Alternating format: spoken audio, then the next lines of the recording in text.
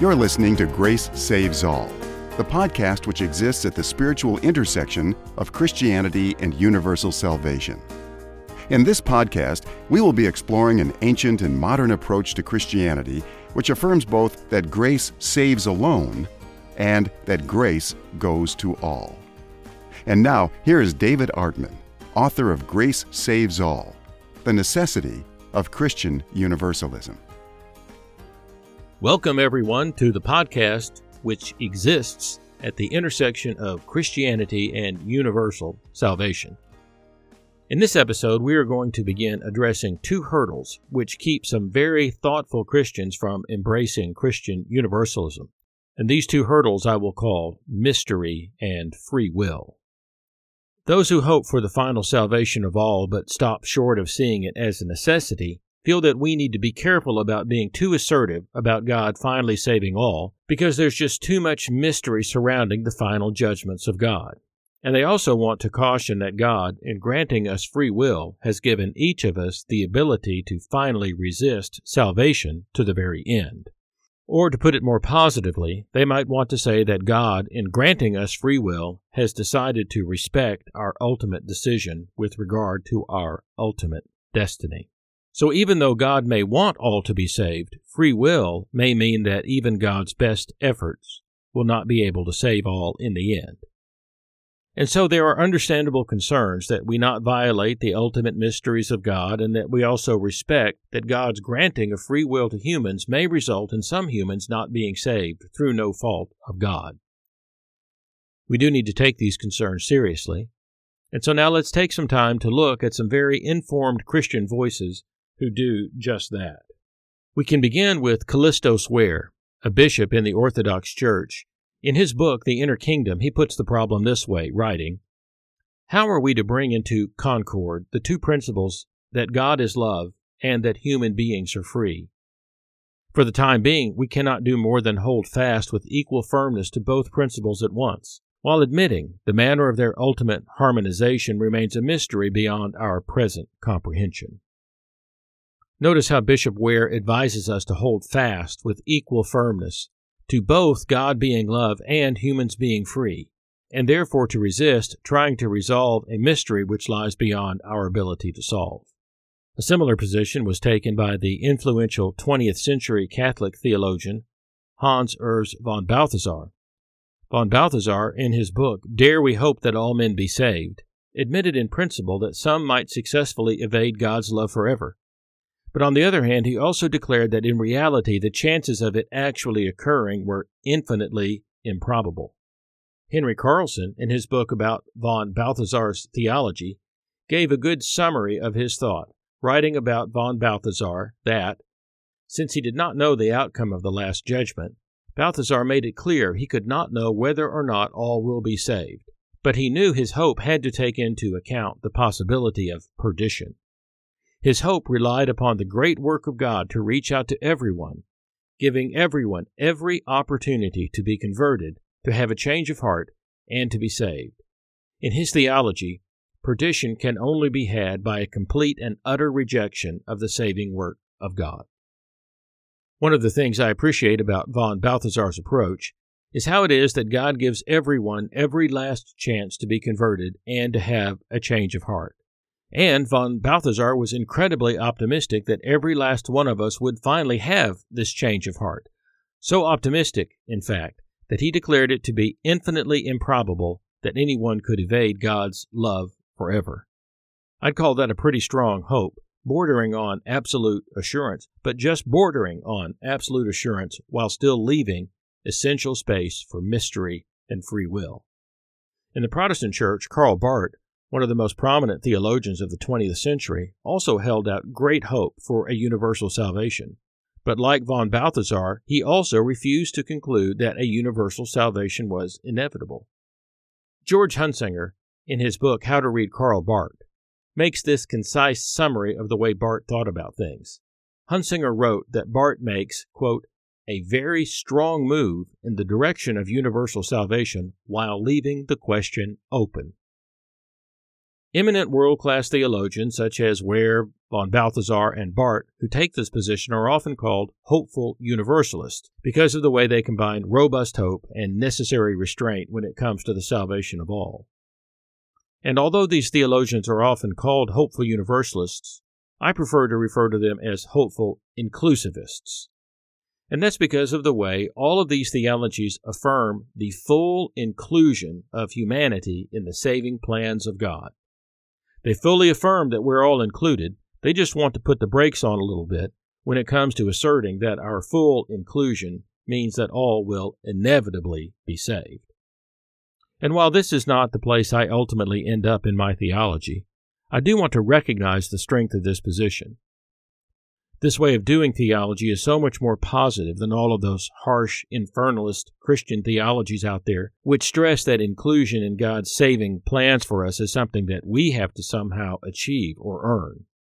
Hopeful inclusivists affirm that God includes us all. Inclusion is not something that we can get only if we have faith. We are included before we have faith. The question isn't whether we will be included.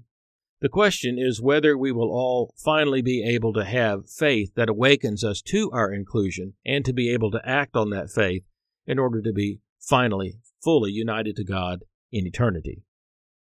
Hopeful inclusivism affirms that God includes everyone and gives everyone every possible chance to come to their senses. And so it is not stingy with regards to God's grace and God's love and God's saving efforts towards us. Another thing this view has going for it is that hopeful inclusivism is not nearly as controversial as Christian universalism. Christian universalism takes a very strong, some would say an unnecessarily strong, position in asserting that only the salvation of all can be considered an ultimate victory for God and an ultimate vindication of God's goodness, and that anything short of the salvation of all represents a defeat for God, a defeat which also has the effect of tarnishing God's goodness. They say that in life your greatest strength can often also be your greatest weakness. And when it comes to Christian universalism, its rigorous conclusions about the necessity of all being saved leads to kind of a stark impression.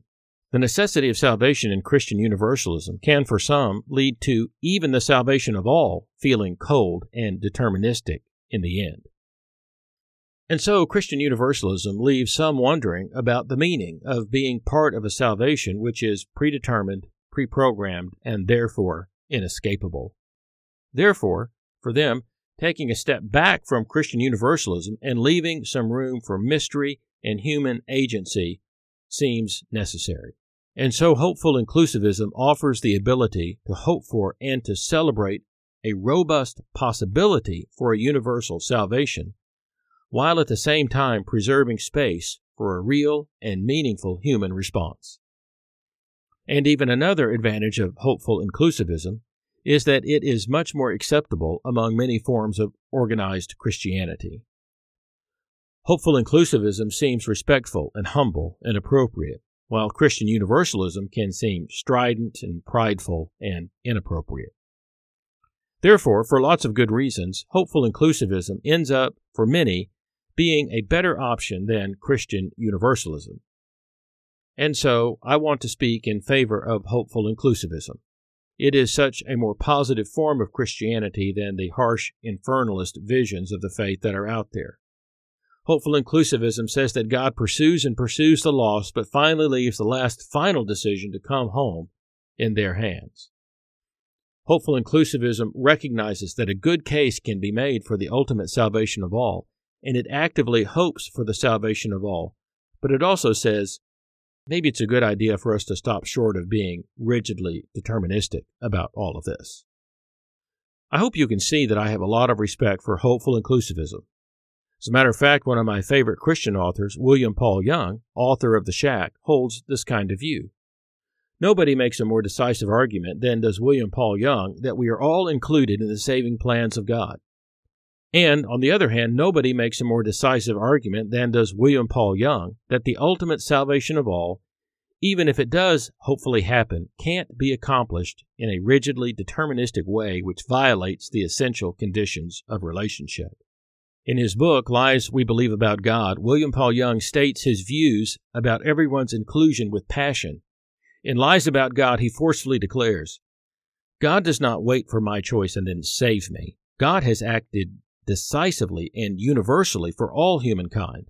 Now our daily choice is either to grow and participate in that reality or continue to live in the blindness of our own independence. Are you suggesting that everyone is saved, that you believe in universal salvation? That is exactly what I am saying. This is real good news. It has been blowing people's minds for centuries now, so much so that we often overcomplicate it and get it wrong. Here's the truth. Every person who has ever been conceived was included in the death, burial, resurrection, and ascension of Jesus. When Jesus was lifted up, God dragged all human beings to himself, John 12:32. Jesus is the Savior of all humankind, especially believers, 1 Timothy 4:10.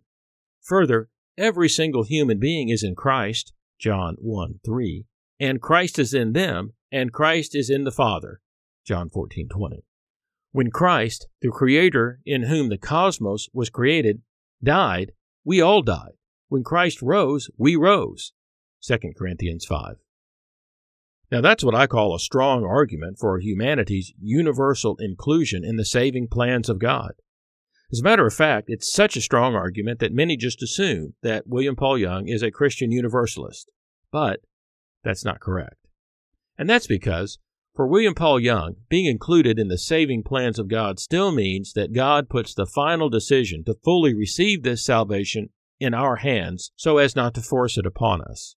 And the reason for this is so that we can know that our decision to come home to God really is our decision, and not one that's already been made for us in advance.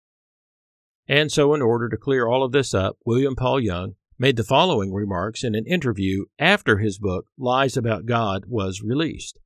In that interview, he said, "No, I don't believe all roads lead to God, but I do believe that God goes down any road to find us.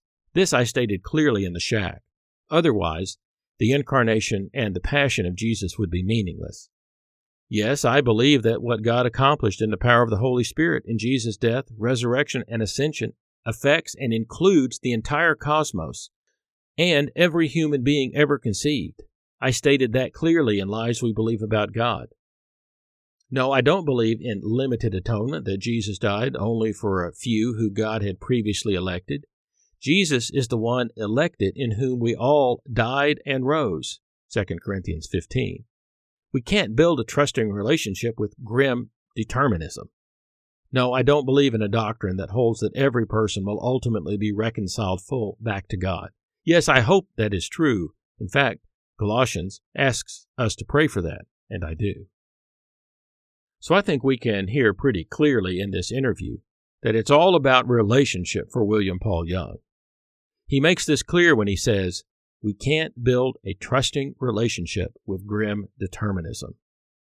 And he also makes it clear that he is stopping short of Christian universalism when he says in the interview, no, I don't believe in a doctrine that holds that every person will ultimately be reconciled full back to God. Yes, I hope it's true. In fact, Colossians asks us to pray for that, and I do. So now if we put all of this together, we get a good picture of how some very sincere and very intelligent Christians give good reasons for embracing hopeful inclusivism while stopping short of an outright Christian universalism. Hopeful inclusivism essentially argues that everyone is included by Christ in salvation. So in that sense, salvation is universal. But hopeful inclusivism also argues that each person must ultimately make the final decision about whether or not to fully experience the salvation in which they have been included, because salvation is finally a decision about entering a relationship, and relationships, by definition, can't be forced. So, while hopeful inclusivists would joyfully celebrate the ultimate redemption of all, they would also understand it if it ended up being the case that not everyone will choose to enter this relationship, and they would respect that decision as well. I certainly hope that all of my hopeful inclusivist friends out there can feel my respect for your position. Your writings and your thinking about the hope for the ultimate redemption of humanity have helped me and encouraged me along the way. I consider you my friends and colleagues and most valued discussion partners. Your iron sharpens mine. And if anyone wants to make camp with you then, as the Aussies say, good on you. And if you're throwing a party, I certainly want to be invited. And I also hope you won't take it the wrong way as I move farther out beyond your position towards what I have come to see as the ultimate necessity of Christian universalism.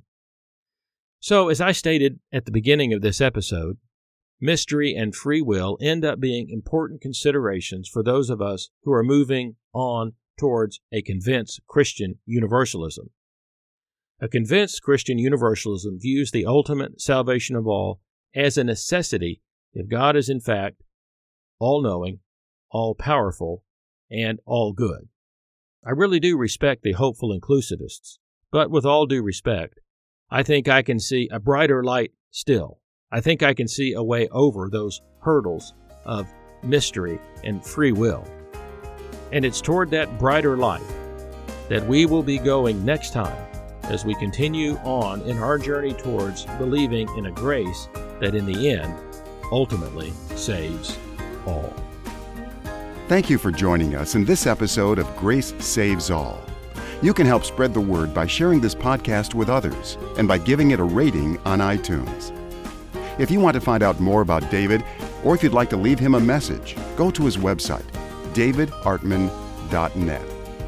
In the meantime, let's work together to help a hurting world know about the greatest news ever announced.